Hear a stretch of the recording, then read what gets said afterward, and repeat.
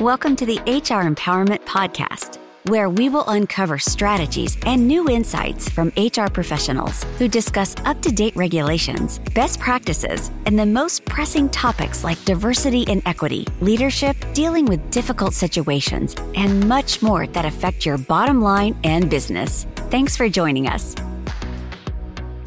Hello, and welcome to How to Handle Conflict. I'm communication and leadership skills expert Pamela Jett, and this is episode number 2 of How to Handle Conflict. In episode number 1, we debunked a few myths about conflict, in particular, that conflict is always negative. We discovered that conflict is inevitable and that it is how we choose to manage or deal with conflict that can make all of the difference. And we discovered that some people manage conflict in a very assertive, appropriate, respectful way, and that some people choose to use more of our fight approaches to conflict, which are often very disrespectful, aggressive, and others have more of a flight approach to conflict, which is caving in or letting other people have their way or ignoring problems and hope that they go away. So now that we have spent some time discovering what conflict is, which is that inevitable moment where there is a differing of opinions or ideas or solutions, and it doesn't necessarily mean they're fighting about it, it's just a differing of opinions. I'd like to talk a bit about the roots of conflict. Where does conflict come from? I often work with clients and teach them how to deal with difficult people. And one of the roots of conflict is also one of the reasons that some people are difficult for us. And it's a real simple thing to talk about, but it actually has some very deep and powerful ramifications. And that is personality clashes. One of the basic roots of conflict is because people are different than we are. And the world really is a different place to different people. People have different experiences, different backgrounds, but they also just sometimes have completely different personalities. One of the things that I like to share with people is that the number one reason people are difficult isn't so much because they're difficult, it's because they're different from us. So the number one reason I sometimes have conflict with some people isn't because they're being difficult or they're being a jerk or they're trying to irritate me. The number one reason I sometimes have conflict with people is simply because they are different from me. Now, remember, conflict isn't bad. Conflict is not nasty or messy. It's just neutral. It's how we manage it that can become nasty or messy. If we manage it inappropriately, then we're going to do damage to relationships, damage to productivity, etc. But if we're managing it in a healthy way, conflict can actually help relationships and organizations grow and thrive and flourish. But at the root of so much conflict is differing personality types. Now, many of you are probably familiar with all of those personality profiles or personality inventories. There are tons of them out there, and to talk about them in a lengthy fashion would take hours and hours of time. There are so many different ways of understanding personality. Some people will use, say, the Myers-Briggs type indicator. There are the personality profiles that are the shapes or the colors or the animals. They're all pretty much based, though, on the same basic principles. And that is that people often are hardwired differently. There's been a huge amount of research trying to answer the question of why are people the way they are? Is it nature? Is it because they were born with that personality? Or is it nurture, meaning it's how they were socialized or how they were raised? My response to that as a social scientist is that it's both. It's both nature and nurture. So we all are born with some predispositions, some basic personality traits. And then how we are raised, the experiences that we have, what we are taught to value as a young person or as a child is going to greatly influence or impact the decisions that we make in terms of conflict and in terms of also what we value and believe as adults. So we most assuredly are going to be a product of both nature and nurture. But a lot of conflict simply happens because people are different. People just are different. For example, some people have more of a spontaneous personality type. They may, and again, you can look at all these personality type indicators and figure out, oh, that's that personality. But some people are simply more spontaneous than others. They're more comfortable with doing things on the fly. They're more comfortable with making decisions very quickly or changing the course of things very quickly. They are more spontaneous. And then there are those who are much more systematic, linear, step by step, piece by piece. We have one and then we have two, or A comes before B. Very linear, very logical. And so being spontaneous may not be part of their personality. They may have a hard time with change because if they have to change, then they have to change their system, and they have a system for everything. Whereas some people are flying by the seat of their pants. Well, we can already see when we talk about just that one difference. Some people are more spontaneous than others, one personality difference, how there could be a lot of differing values, differing beliefs at play. So there might be a lot of conflict in a relationship like that. One person may want to plan things ahead of time. The other person may want to wait until the last minute to make decisions. And the person who waits until the last minute may make the planner nervous. And the person who is the planner may bug the person who likes to make last minute decisions because they feel like all their options are being closed off too soon, and that bothers them. So now we have some competing values. It shows up in the workplace. Some people are really about saving time. Some people really want to save money. So something might take longer, but it costs less.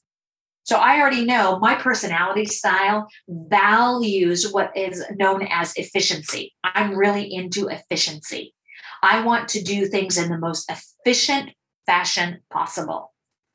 So I might be willing to spend a little more money if it saves me time, but I don't want to spend too much money because that wouldn't be very efficient overall. And I'm always looking for that sweet spot of efficiency. Efficiency in the workplace is one of my highest values. Whereas some people that I have worked with in the past, they don't necessarily value efficiency.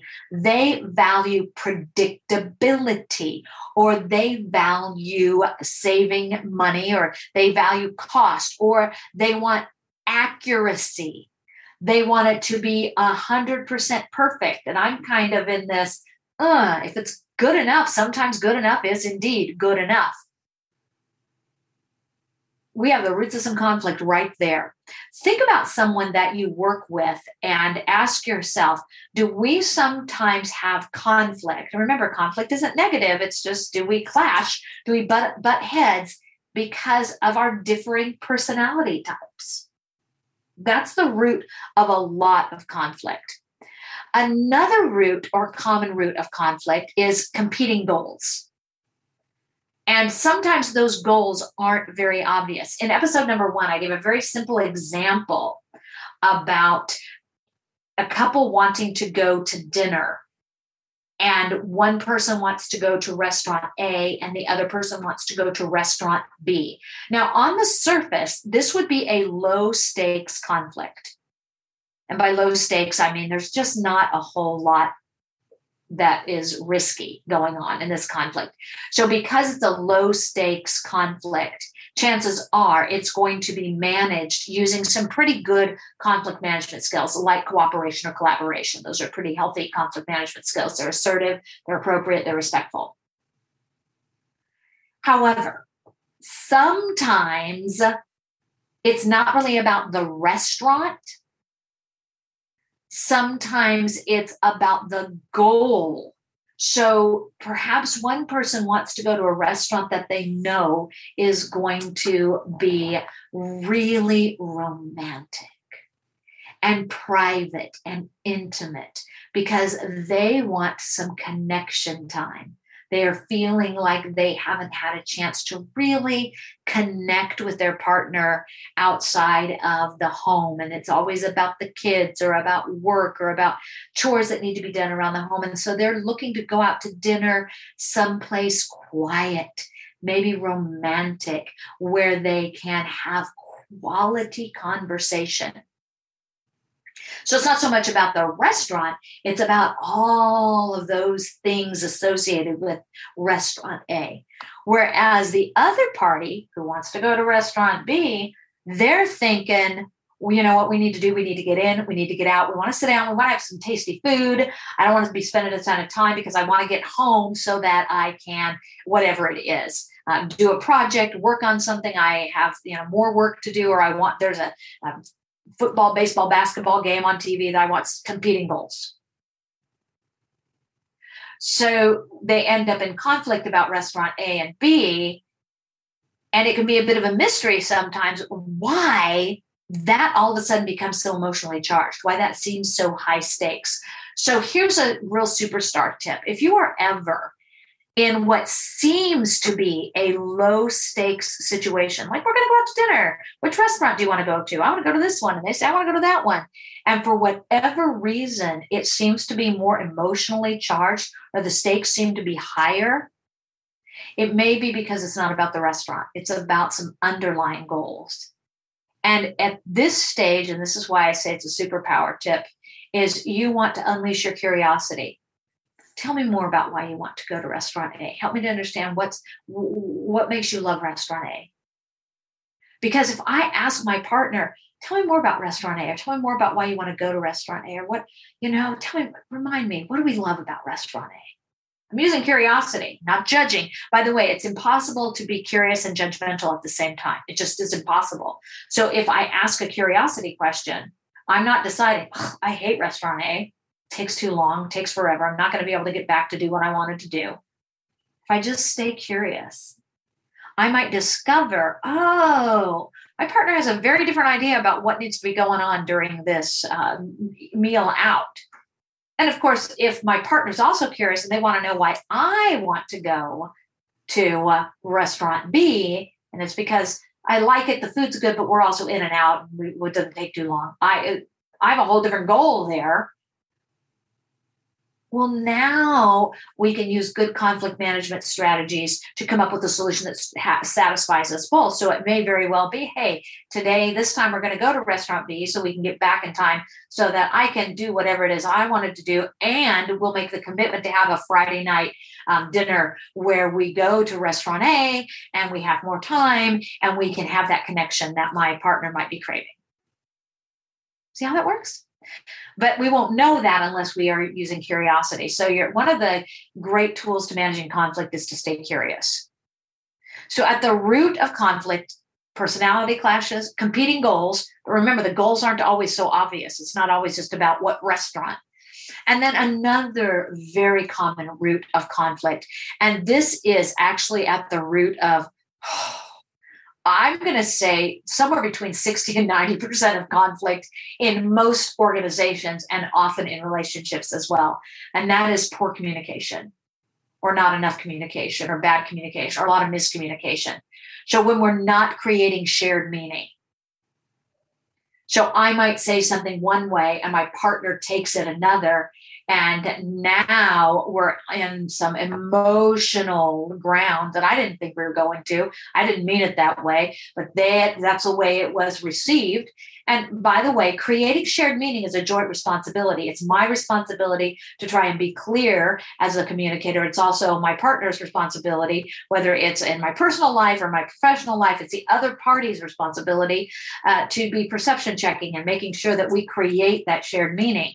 But when we're not using our good communication skills, when we're not being clear, when we're not both working to create shared meaning, that can be at the root of a lot of conflict. Let me give you a real classic example. When I teach workshops on how to engage in relentlessly positive communication, which is what I believe we all ought to be utilizing. And by the way, that's not the same as happy, clappy, rah, being chipper all the time. It's completely different.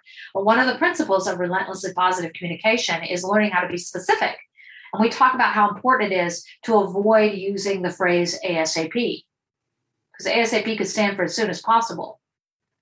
But as soon as possible can mean two very different things to different people. So I might ask you to do something as soon as possible.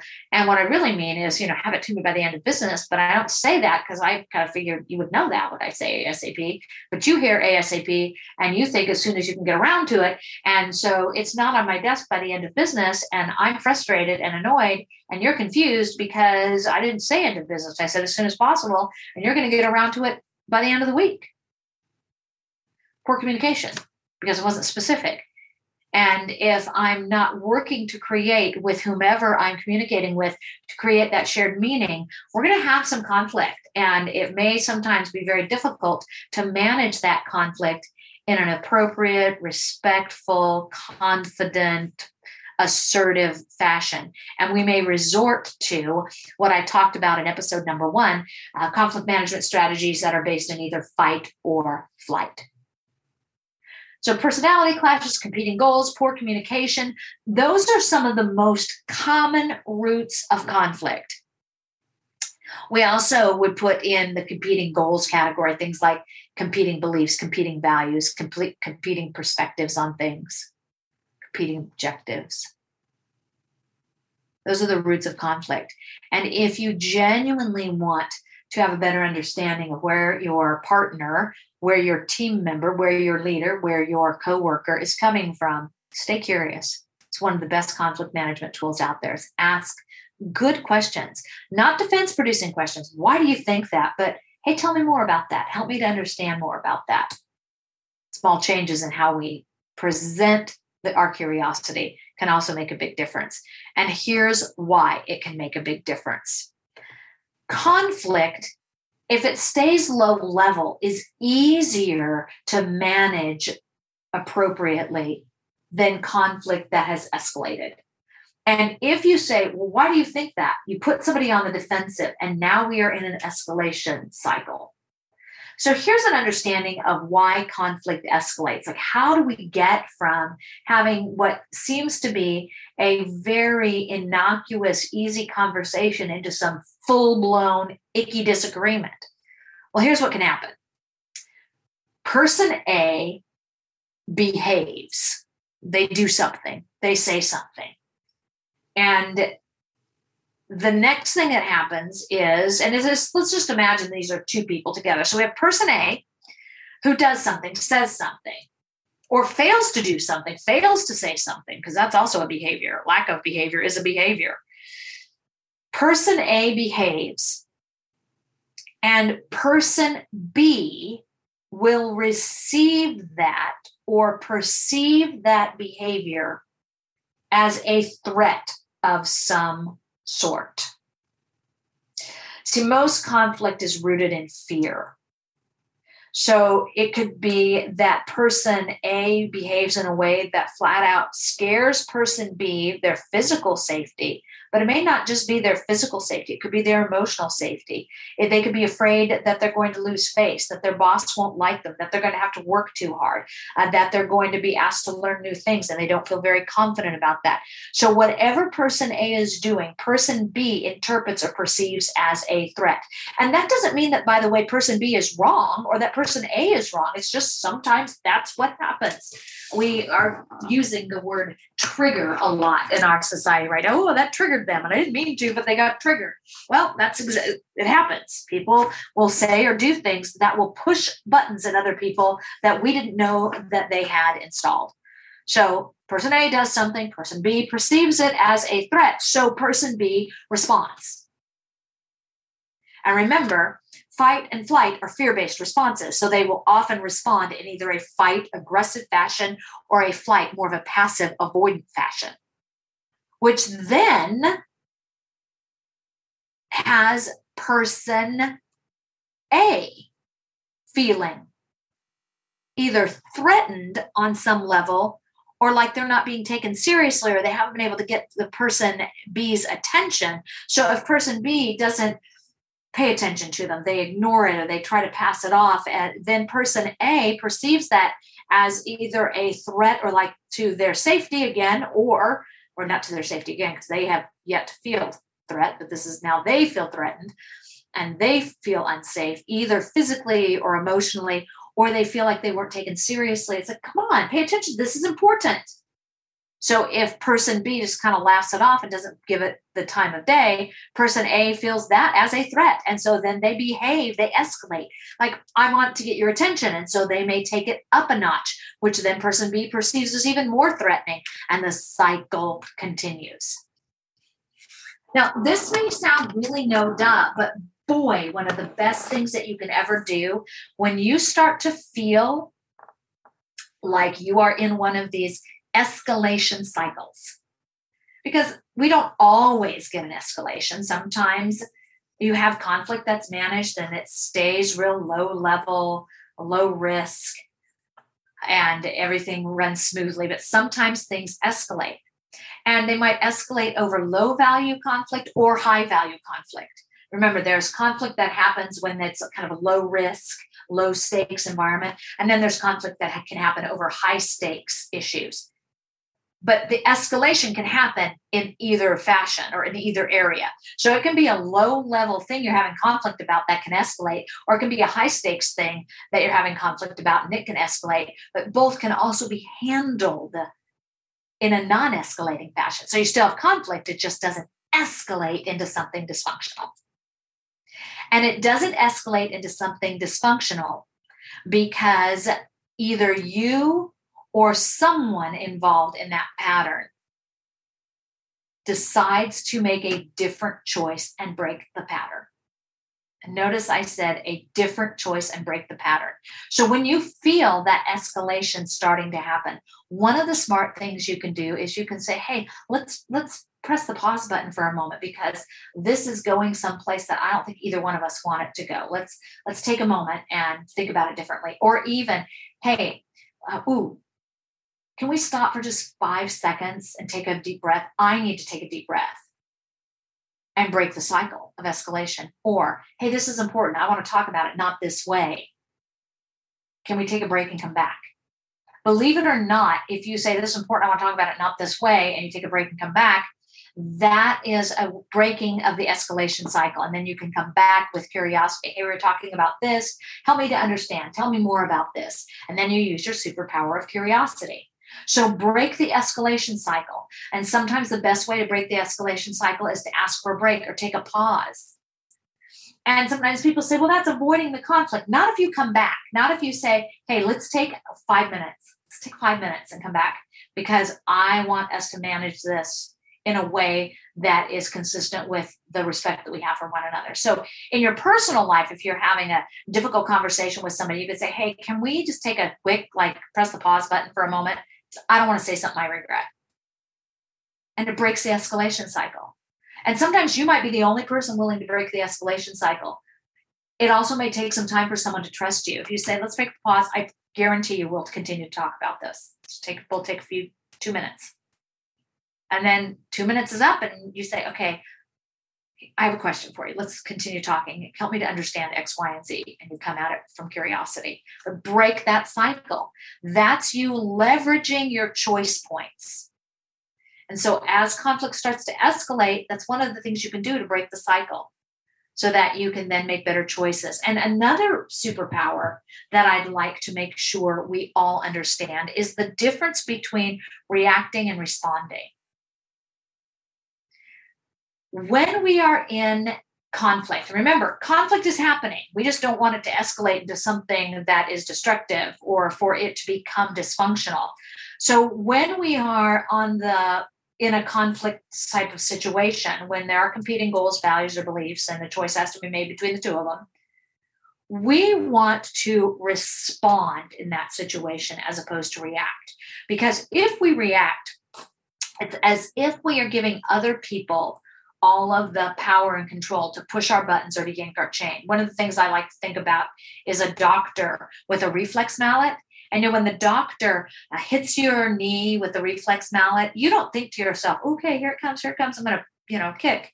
No, you either have your reflexes work or they don't. And all of the power lies with the doctor and the reflex mallet as opposed to you. Well, in terms of how I behave in conflict, it's not like the doctor and the reflex mallet. I do have a choice. So just because someone says something to me in a certain way, perhaps someone behaves disrespectful to me, does not mean I need to respond in a disrespectful fashion back. Just because somebody else is disagreeable does not mean that I have to be disagreeable. There's that old adage that you do not have to attend every argument you are invited to. I'm going to share that with you again. You do not have to attend every argument you are invited to. The conflict may be happening and somebody may want to argue and you may refuse to engage in that kind of conflict. You're happy to engage in healthy conflict, but not the aggressive, disrespectful kind of conflict. You get to respond, not react. Because when you react, you give away all your power, all your control. So there are certain things that we can do to help us be more responsible during conflict. There are things that we can do to help us make better choices during conflict, to stay in that responsible mode as opposed to a reactive mode in conflict. And that will be the focus of episode number 3. I'm communication and leadership skills expert Pamela Jett. And if you want to find out more about my communication and leadership skills and strategies, you can find me at PamelaJett.com. That's PamelaJett.com, PamelaJett.com. And in episode number 1, we talked about what conflict is, why it's inevitable, and how it can be healthy. In episode number 2, we began to understand the roots of conflict and why it escalates. And in episode number 3, we're going to be talking about choices that we can make to help us engage in appropriate, effective conflict management. See you in episode number 3. Thank you for joining the HR Empowerment Podcast, brought to you by Aurora Training Advantage. We hope you've gained new insight and strategies to navigate the HR profession. We look forward to you joining us again on the HR Empowerment Podcast.